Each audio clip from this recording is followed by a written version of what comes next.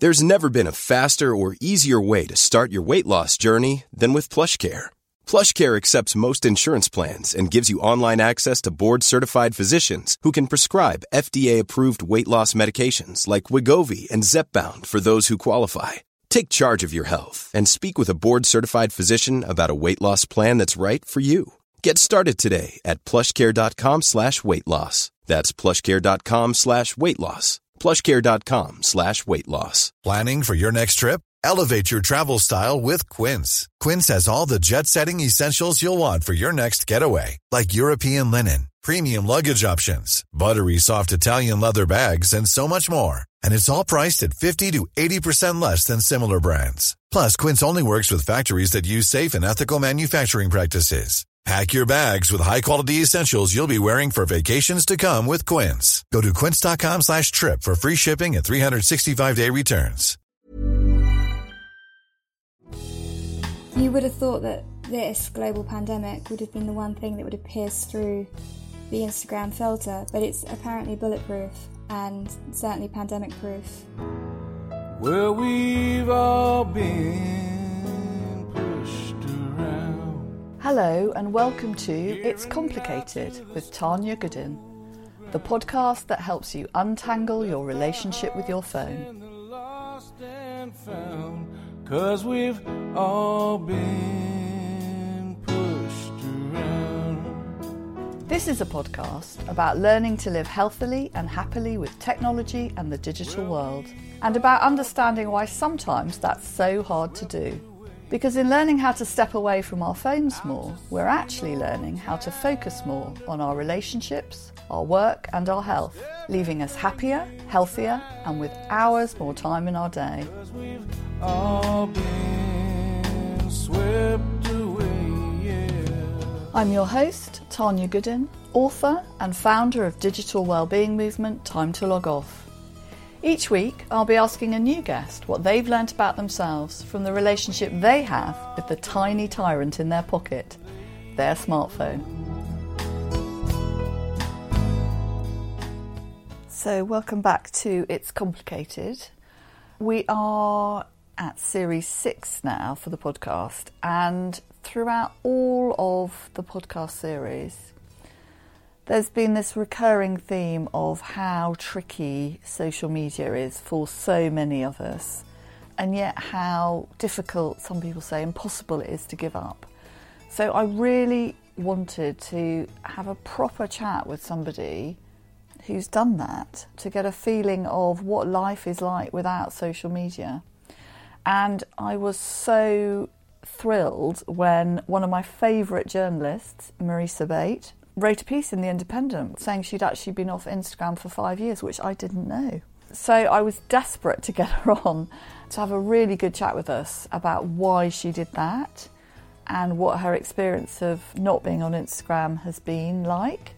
And the chat turned into so much more than Marisa's personal experiences. She was so thoughtful and articulate about what social media is doing to us, about the price we're paying for continually engaging with some of the really toxic aspects of social media, and kind of asking the question about why we find it so difficult to stop using. So she's so articulate, of course, because she is a journalist. That's what she does for a living. She's a wordsmith. She's written for The Guardian, The Times, The Telegraph, Vogue. She was the first member of staff of The Pool, which was one of my favourite online publications, which sadly is no more. And she's also the author of The Periodic Table of Feminism. This is such a brilliant chat with Marisa. I hope you enjoy it as much as I really, really enjoyed chatting to her. I just want to give you one tiny little bit of warning, which is it was another of those lockdown recorded episodes, and we had this really annoying little scratchy sound that we couldn't quite track down, but please bear with it, because when you start listening to Marisa, it all kind of melts away because she is so utterly riveting to listen to. So I will stop talking and I'll let you listen to me chatting to Marisa Bate. Hi Marisa, hi, welcome to It's Complicated. Hi, thank you so much for having me. I was trying to work out the last time we saw each other. It was definitely pre-COVID, wasn't it? It's a good... Oh, for sure. A long couple of years ago, in the days when we used to meet in public places. It feels like a dream, doesn't it? Life before COVID. It feels like a lifetime ago, doesn't it? It feels like a whole other thing that's quite separate. And I thought that was actually quite a good analogy, note my lead in here, to the way you've been leading your life for the last 5 years. Because I've got you on the podcast to talk about what it's like to give up Instagram. And it struck me that there will be people who can't even remember their lives before Instagram. Exactly like, pre-COVID. What did we do before we had Instagram? What did we do before we were stream of consciousness, uploading stuff about our day? What was life like before social media? All those kind of things. So I thought you would be a brilliant person to talk about it, because you have given up Instagram for 5 years. 5 years this December, or was it last December? The December's just gone, yeah. Yeah. December we've just had, yeah. So I thought it'd be really, useful for everyone listening for you to talk a bit about why you did that, because it is very unusual. Lots of people talk about giving up gluten, giving up alcohol, being sober curious is a, really big trend. And people talk about having, mini times off social media, but I think very few people yet, maybe I'm going to say, think about giving it up for good. So why did you do it, and what's it like? Well, I did it a bit accidentally, I guess, initially, because I had my bag stolen and all my belongings were in it, including my phone. And I very quickly needed something in my life to get around, which, is a kind of insight in itself, isn't it? That we feel we need something. And because my purse had been taken, everything, and money, my mum sent me a burner phone, as she calls them, which was this little Tesco pay-as-you-go mobile, and all I could do was text and play Snake, until the idea was that I would replace the iPhone that I had lost.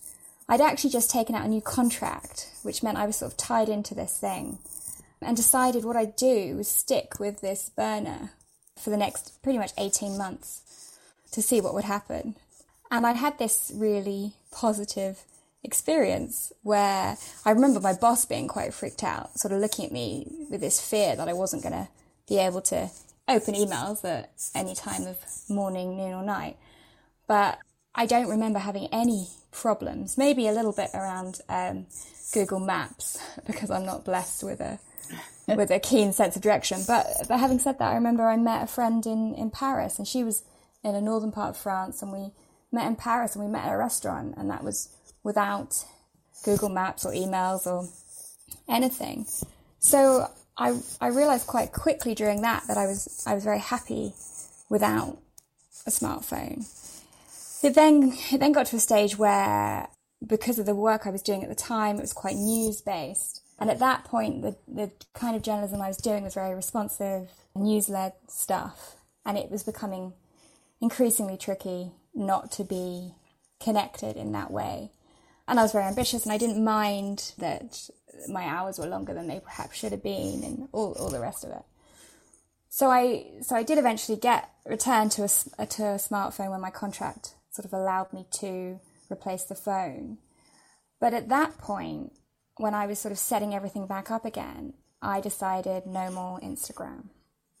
And I had been an active user on Instagram. I was 30 at the time.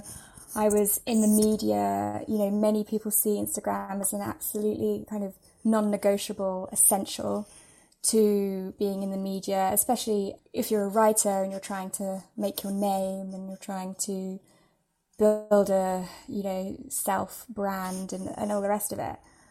But I hadn't missed it at all in those 18 months without it. And more than that is that I'd actively enjoyed not having it in my life. And I know what I'm like. I've had, addictive tendencies around my smartphone. So I knew that this could be one less poison to cut out. And Instagram impacted on me in ways that other social media platforms like Twitter and LinkedIn just haven't. I mean, they have. Is that because of the visual aspect? I think yes. And I think for me, the big issue was that there were two things going on.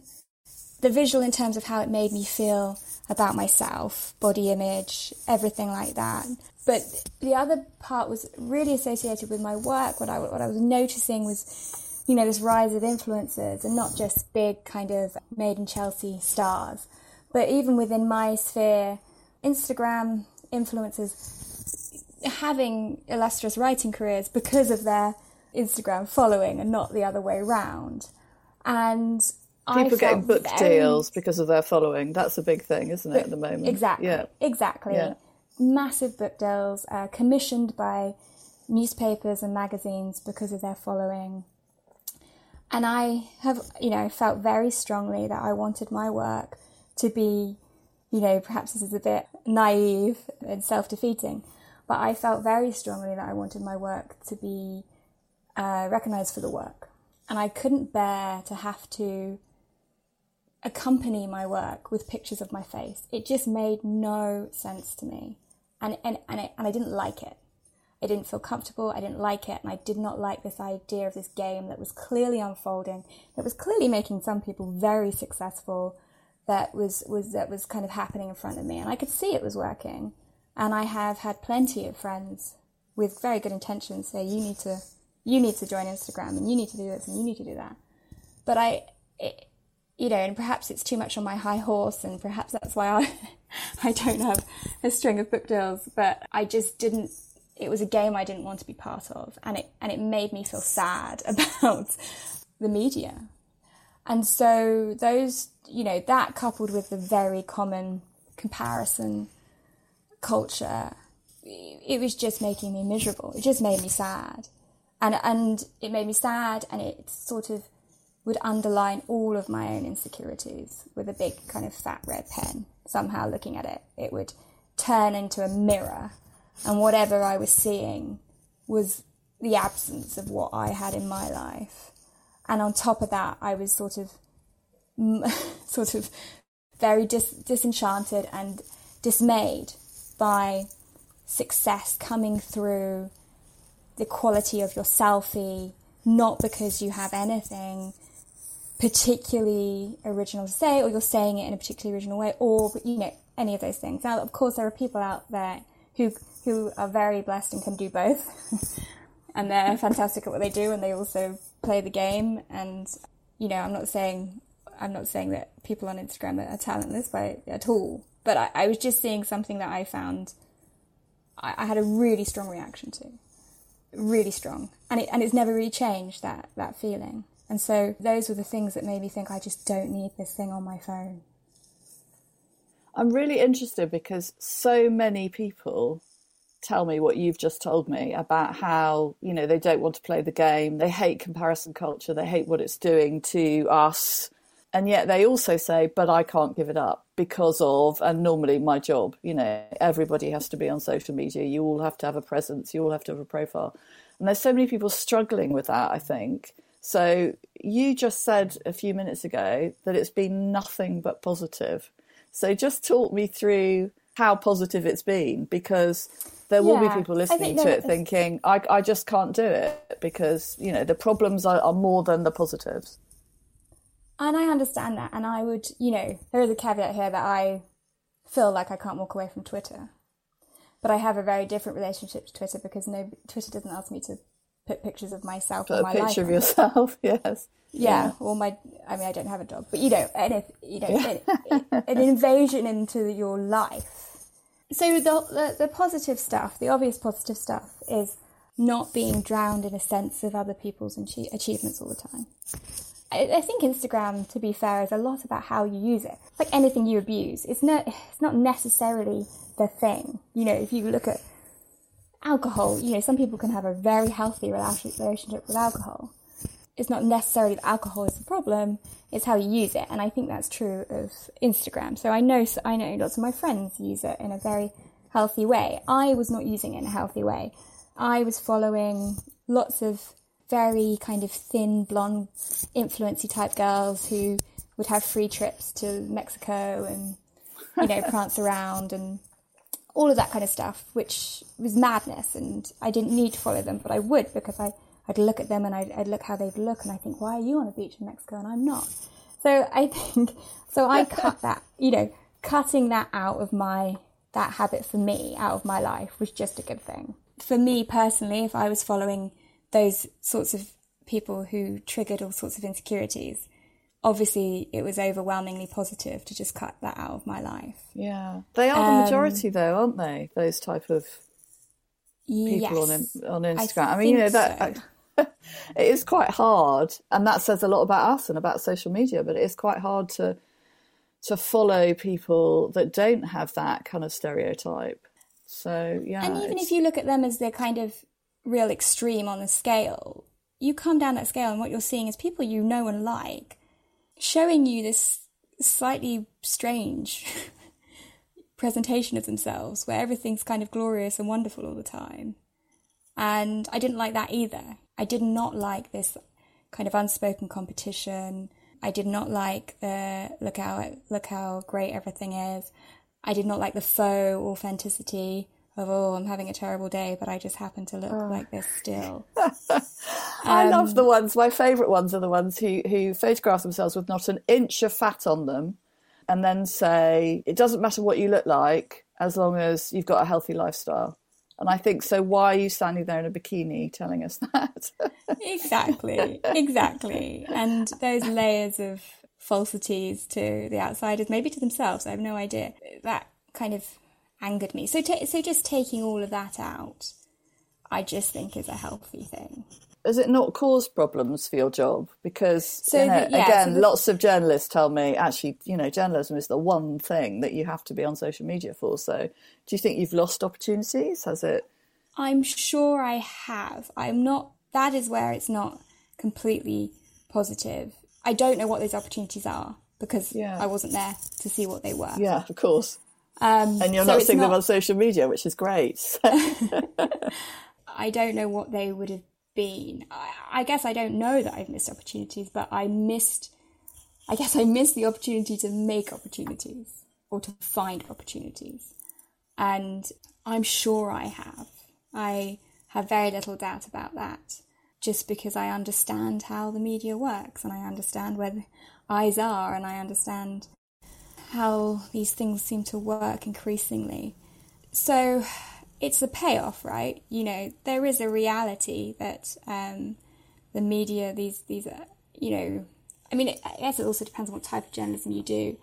I don't find stories on Instagram, whereas I definitely find stories on Twitter and find people on Twitter. And for me, giving up Twitter would be a massive thing for my career. So I knew that for me personally, Instagram and the world of lifestyle was, and it, you know, giving it up doesn't mean you never see it again. You know, Instagram's reported on nearly every day. Every day on my Apple newsfeed, there's stories about Instagram. You know, so you do find what's happening on Instagram anyway. Have you gone completely cold turkey, or have there been moments when you've, you know, the analogy of taking a drink again, you know, have you taken a sip and then thought, no? Falling off the wagon? Oh, yes. For sure. Yeah, for sure I have. And they really correspond to moments of me just feeling a bit crappy about myself. For me, when I look at, particularly there's a kind of a handful of these influencers that I will look at, and it's the closest I'd ever got to self-harming, in that I am trying to make myself feel bad. You know, I don't mean to underestimate self-harming or the nature of it, but it's a deliberate, intentional act to, in some way, you know, afflict some harm on myself, and I recognise that. And it's nowhere, you know, it's not a serious thing, but you could draw, if there was a graph, you'd see my mood plummet, and then you'd see, you know, maybe I'll sneak onto Instagram and lurk at these people. It doesn't happen very often. So it's kind of masochistic scrolling. You know, I'll see that everyone else's lives are perfect and mine isn't. Yeah, I recognise that. Yeah, and I've definitely often done not. that. Yes, and it's on individuals. I never go back to the feed. I'm looking for individuals when I do that. So, yeah, it's an unhealthy habit. You know, I wrote about it and compared it to kind of a McDonald's binge. You crave it. There's sort of a moment of relief. And then you feel rubbish. You feel rubbish and a bit dirty and think, God, why did I do that?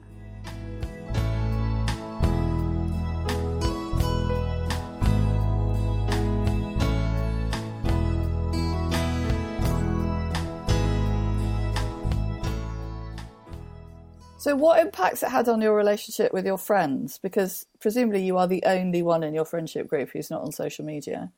And so much of what people do now is messaging on social media, isn't it? And posting each other. And yes. I'm not the only member of my friends who's not on social media. That's very interesting. Tell us more about that. Well, one of my best friends, she comes on and off Instagram, but for long periods she'll be off it. My partner isn't on any social media platforms at all, apart from LinkedIn, I should say. So it's not, and my friends, some of my close friends who aren't in the media use it very innocently, and there's kind of, you know, pictures of, I don't know what, but when I saw, you know, when we were on Instagram, it was very innocent. Pictures of their walk or a day on the beach or something. It's not the thin blonde bikini type. Exactly. Yeah. Exactly. So what I have noticed is the change during the pandemic. I was going to ask you about that, so you've preempted completely. Yeah. Tell me then. Yeah. Because I feel with my friends, not being on Instagram did not matter at all. I would see them. They would show me any pictures that they wanted me to see. They would, you know, maybe send them to me on WhatsApp, or I would find out about their lives easily and maybe not as quickly, but I would. And so that was all fine. Now, of course, we're not really seeing friends. I think this lockdown, especially the third one, you know, all of my friends seem to have vetoed Zoom calls. Yeah, everyone's very much over that. I hate a Zoom call. Yeah. And I think this is the first time I've thought, you know, friends have had babies, a couple of friends have had babies, and I know they're probably putting pictures of their babies on their Instagram stories or whatever, and I know I'm not seeing those pictures. For me, that's not enough of a reason to return, because I'll just ask them to send me some pictures if I feel like I'd like to see some pictures of their baby. But it's the first time I've thought, I'm out of this conversation and maybe I actually want to be part of it. It is a very, very unusual time though, isn't it? It's difficult to, you know, imagine a time, hopefully, that will be like this again. My business used to be weighed down by the complexities of in-person payments. Then, Tap to Pay on iPhone and Stripe came along and changed everything. With Tap to Pay on iPhone and Stripe, I streamlined my payment process effortlessly. Now I can accept in-person, contactless payments right from my iPhone. No extra hardware required. What's truly remarkable is how I can cater to all of my customers' payment preferences. Whether they're using cards, Apple Pay, or other digital wallets, Tap to Pay on iPhone and Stripe ensure a smooth checkout experience every time. And it's not just me. Stripe helps businesses of all sizes, from local markets to global retailers, scale quickly and stay agile. To learn how Tap to Pay on iPhone and Stripe can help grow your revenue and reach, visit stripe.com/tapiphone. Hold up. What was that? Boring. No flavor. That was as bad as those leftovers you ate all week. Keke Palmer here. And it's time to say hello to something fresh and guilt-free. Hello Fresh. Jazz up dinner with pecan-crusted chicken or garlic butter shrimp scampi. Now that's music to my mouth. Hello Fresh. Let's get this dinner party started. Discover all the delicious possibilities at HelloFresh.com. One size fits all seemed like a good idea for clothes. Nice dress. It's a t-shirt. Until you tried it on. Same goes for your healthcare. That's why United Healthcare offers a variety of flexible, budget-friendly coverage for medical, vision, dental, and more. So whether you're between jobs, coming off a parent's plan, or even missed open enrollment, you can find the plan that fits you best. Find out more about United Healthcare coverage at uh1.com. That's uh1.com.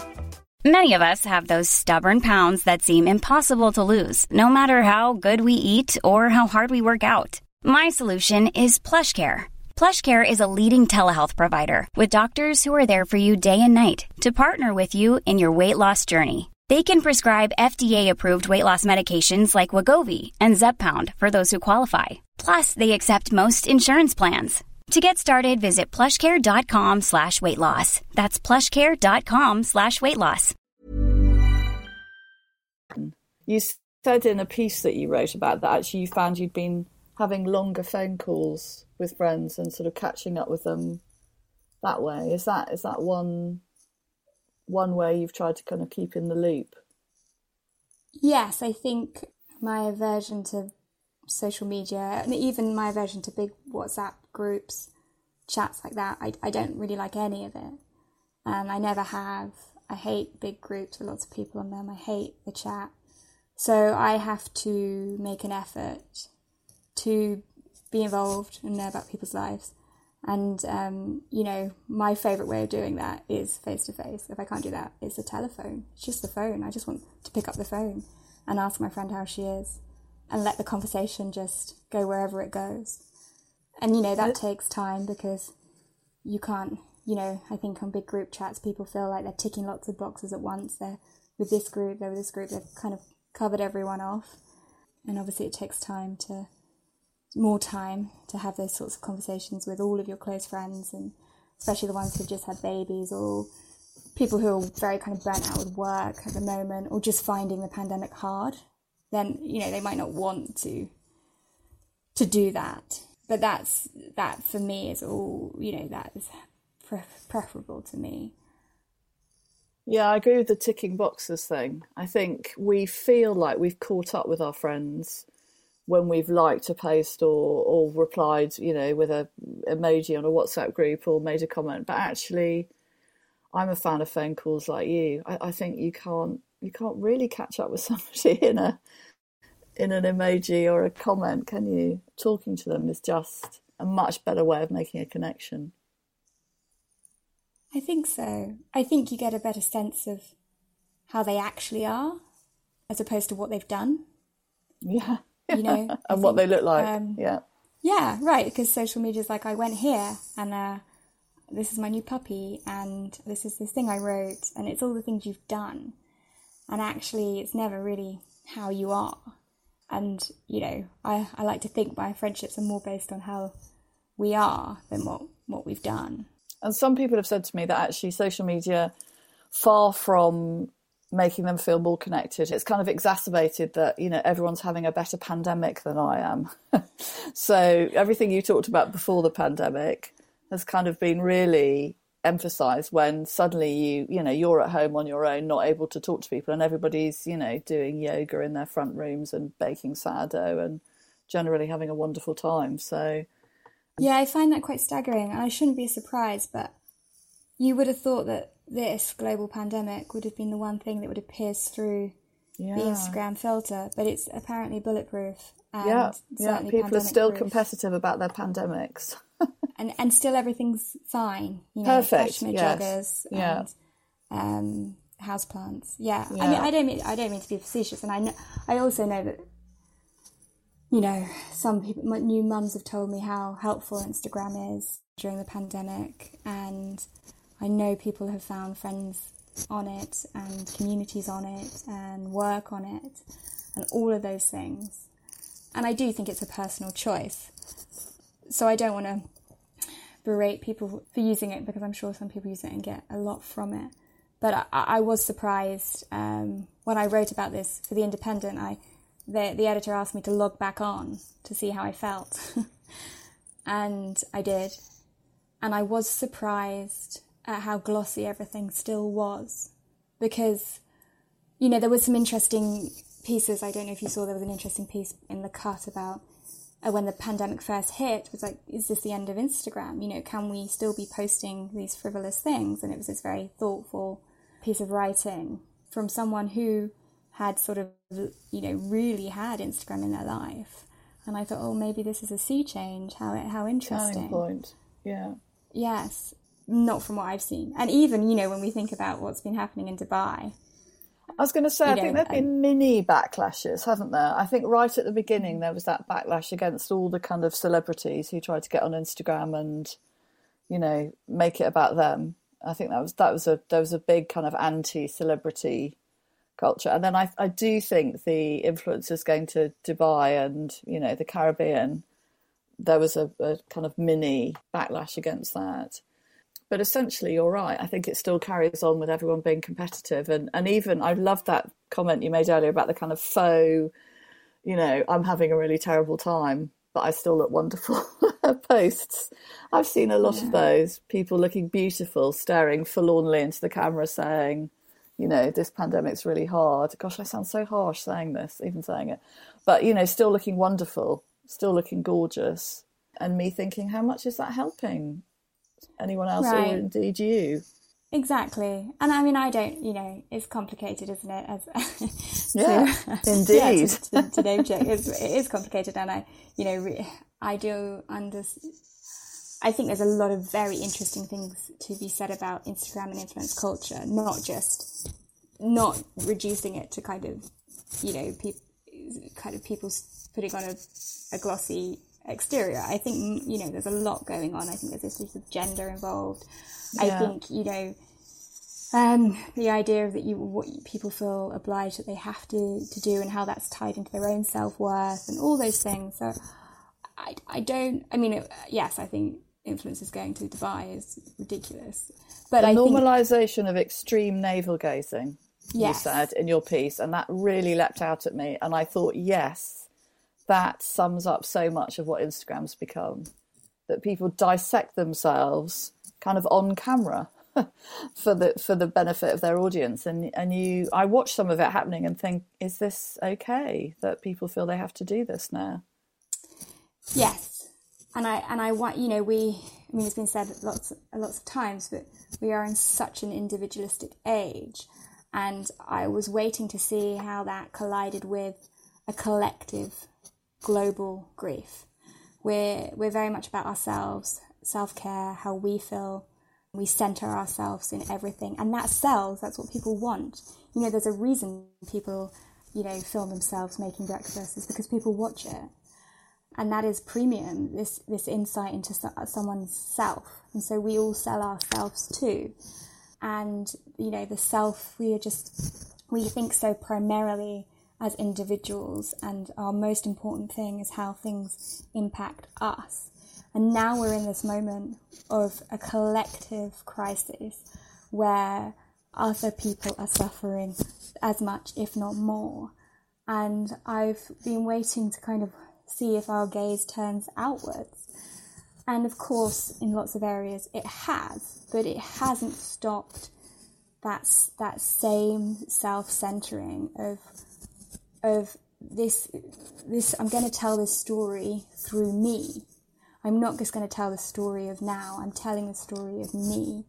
And our appetite for it hasn't gone away either. I mean, that's the other thing. You can blame people for putting up these pictures, but you also have to ask people why they look at them and why they click on them and why they are part of this ecosystem.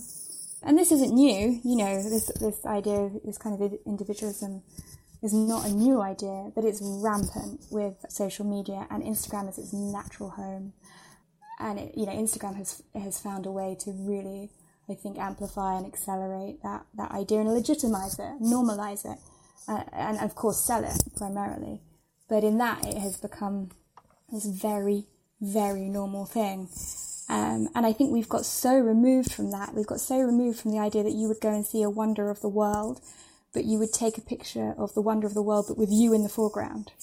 Or, you know, if you go to any of the big galleries and you see all the famous artworks, you see people taking a picture of the artwork, but with them in the foreground. And nothing seems to make sense to us anymore if we're not quite literally in the picture. And that makes me sad. I think we've just stopped looking outward. We've stopped looking at others who and that our strength is not just in our understanding of ourselves and making ourselves better and knowing ourselves better and being happier ourselves. We've forgotten that our real strength is in our collective nature and what we can do as a collective. And I think that's, when I really get to thinking about Instagram, I kind of always end up here, because I feel very strongly about not being in a world that idolizes these individuals and has given everyone their 15 minutes of fame, because I don't think it's, on the whole, very good for us all. And, lots of people will tell me that self-care is essential to doing activism, because if you haven't looked after yourself, then how can you look after anyone else? And that's true to a point, but that's not true when all we do is think of ourselves, and that it becomes self-obsession, doesn't yes, it? It morphs from self-care into self-obsession, which is when it gets, really tough. You're very, as I'm listening to you, I'm thinking you've got such a unique perspective. I know there are other people not on social media, but they are in the minority.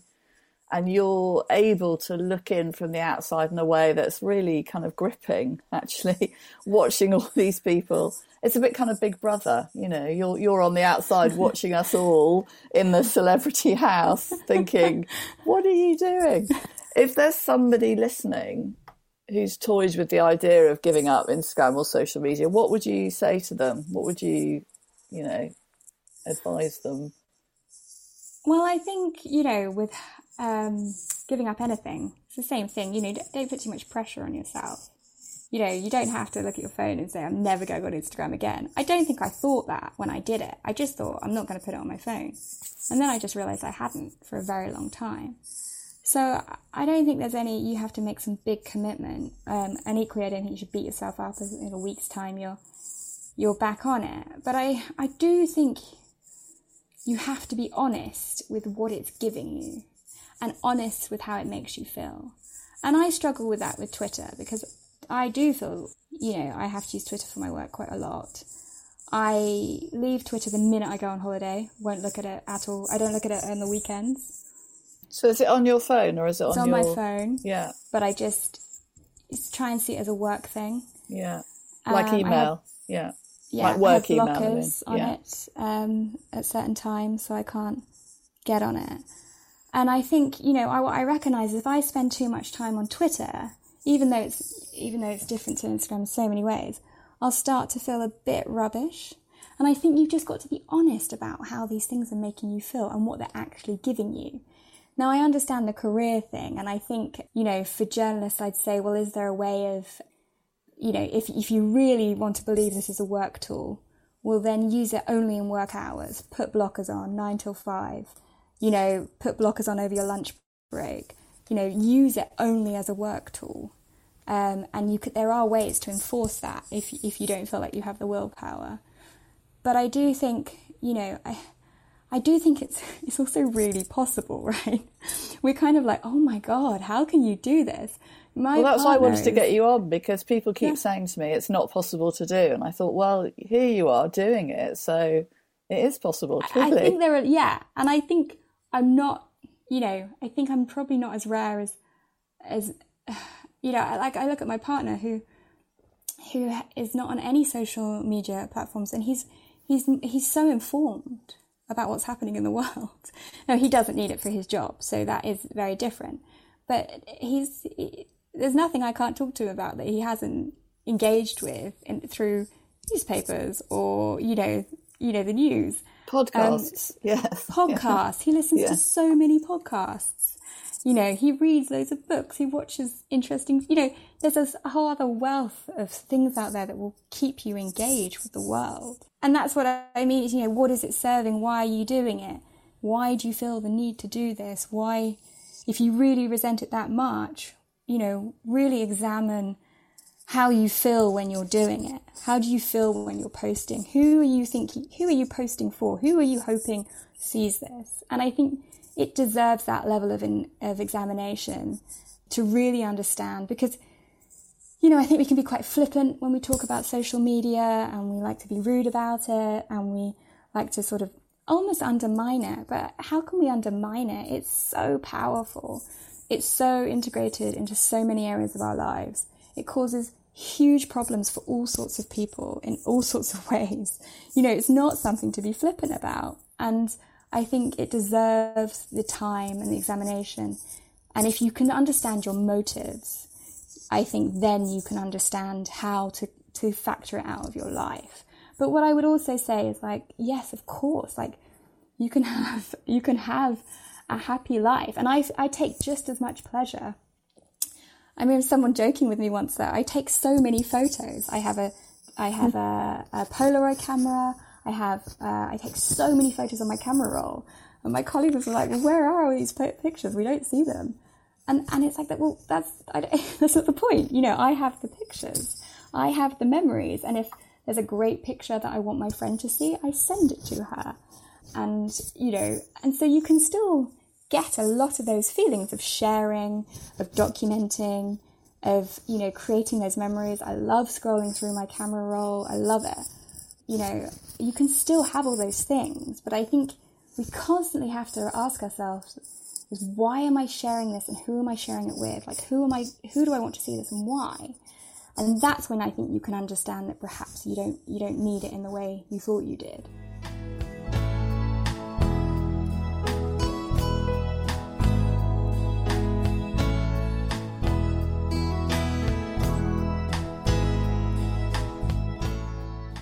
Could honestly talk to you about this for hours, but I am going to ask you the 3 questions that I've been asking everyone right at the end of the podcast. So my first question is, what 3 words would you use to sum up your relationship with the digital world, technology, social media, you know, any aspect of dealing with digital? Yeah, it's a really excellent question, because I think also it kind of depends what time of the day you'd ask me a little bit. But I came up with, my 3 were reluctant. Ah, yes. Yeah, you've demonstrated that a lot, I think, when you were talking about how you didn't really want to be playing the game before you gave it up. Yeah, I feel a reluctant person in the digital world, for sure. But the other thing I would say, which is actually 2 words, is I'm in awe of the wider digital world. I'm in awe of what it can do for good. Things like the Arab Spring or the Me Too movement, these big social movements that were helped by the digital world. You know, you can take that right down to a really micro level. You know, my phone helps me drink water. If I didn't have that app on my phone, I'd probably be in hospital, dehydrated. You know, it's really helped me get a grasp on my finances because of the banking apps. So I can see how it improves health, you know, what it can do for health and inclusivity and all those things. So yeah, I'm in awe of it. I'm in awe of it too. And I think the third one was cynical, again, for so many of the reasons we talked of, but also because of the nature of big tech, of how big tech is, of how influential big tech is, of how little they do, how irresponsible they are, how I think deregulated it all is, how very serious their responsibility is, you know, how completely and utterly serious it is when you have things like the dark web and child abuse and all those things.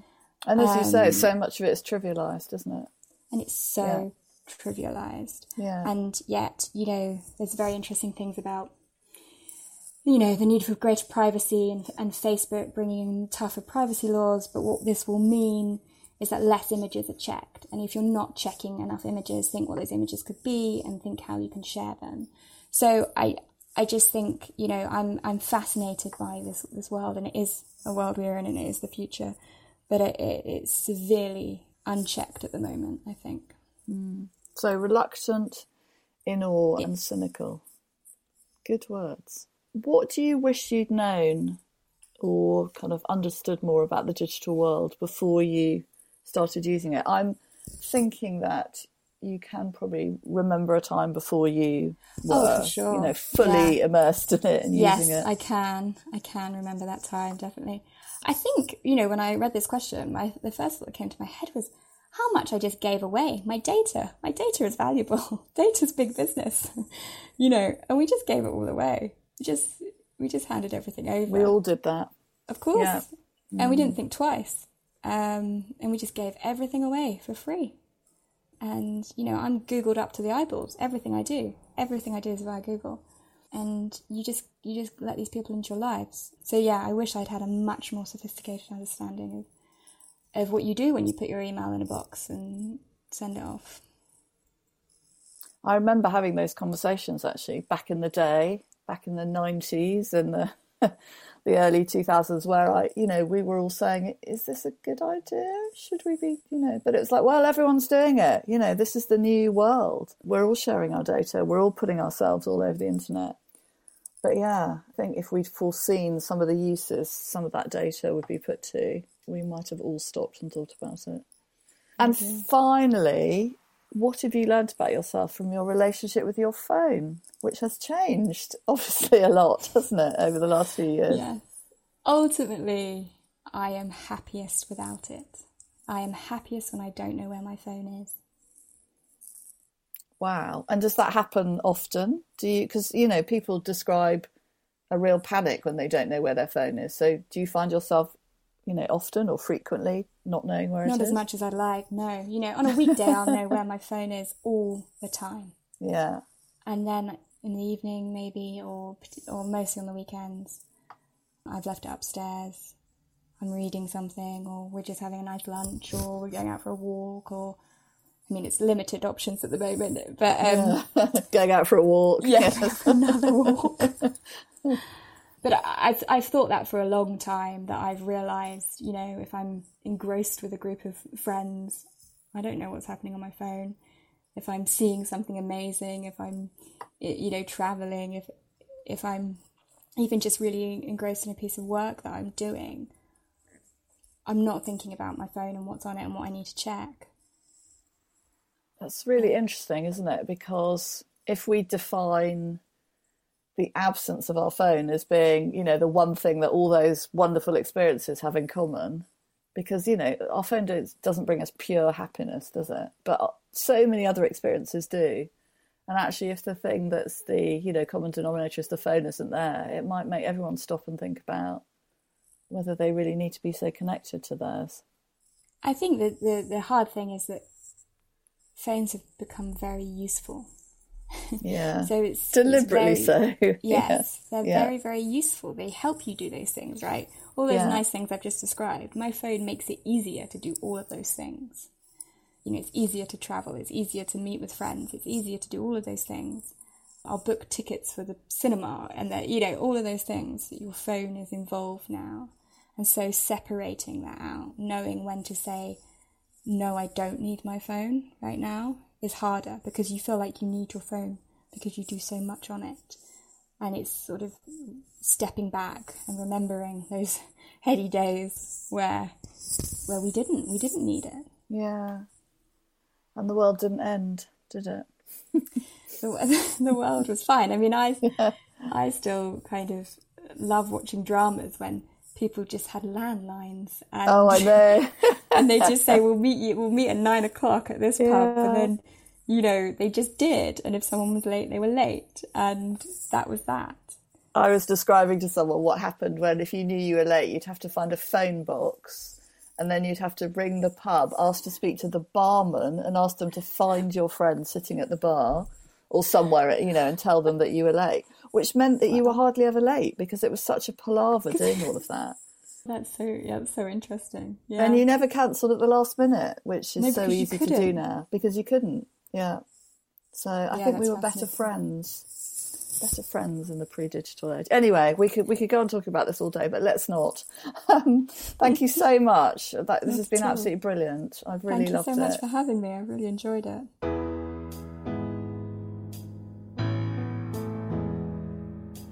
Thank you for listening to this episode of It's Complicated. If you haven't already, please do subscribe, rate and review the podcast on Apple Podcasts or wherever you get your podcasts from. It helps other people find us, and it means you get a helpful little notification when a new episode becomes available. For more about getting a healthy balance with tech, you can follow me, Tanya Goodin, or Time to Log Off on Instagram and Twitter.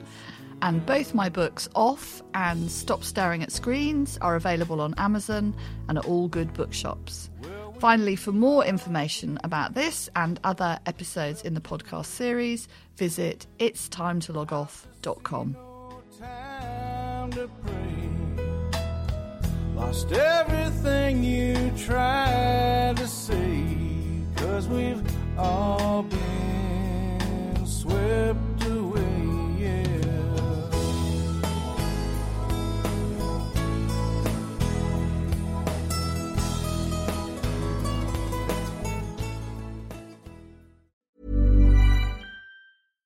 My business used to be weighed down by the complexities of in-person payments.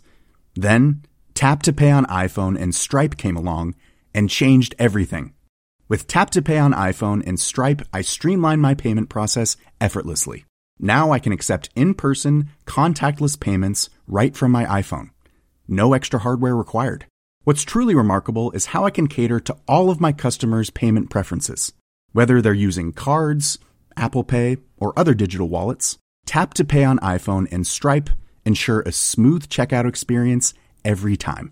And it's not just me. Stripe helps businesses of all sizes, from local markets to global retailers, scale quickly and stay agile. To learn how Tap to Pay on iPhone and Stripe can help grow your revenue and reach, visit stripe.com/tapiphone. Ever catch yourself eating the same flavorless dinner 3 days in a row? Dreaming of something better? Well, HelloFresh is your guilt-free dream come true, baby. It's me, Keke Palmer. Let's wake up those taste buds with hot, juicy pecan-crusted chicken or garlic butter shrimp scampi. Hello Fresh.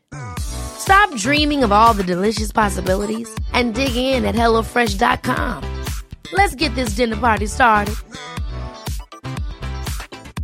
Hi, I'm Daniel, founder of Pretty Litter. Did you know cats tend to hide symptoms of sickness and pain? I learned this the hard way after losing my cat, Gingy. So I created Pretty Litter, a health monitoring litter that helps detect early signs of illness by changing colors, saving you money and potentially your cat's life. Pretty Litter is veterinarian developed, and it's the easiest way to keep tabs on your fur baby's health right at home. Go to prettylitter.com and use code ACAST for 20% off your first order and a free cat toy. Terms and conditions apply. See site for details.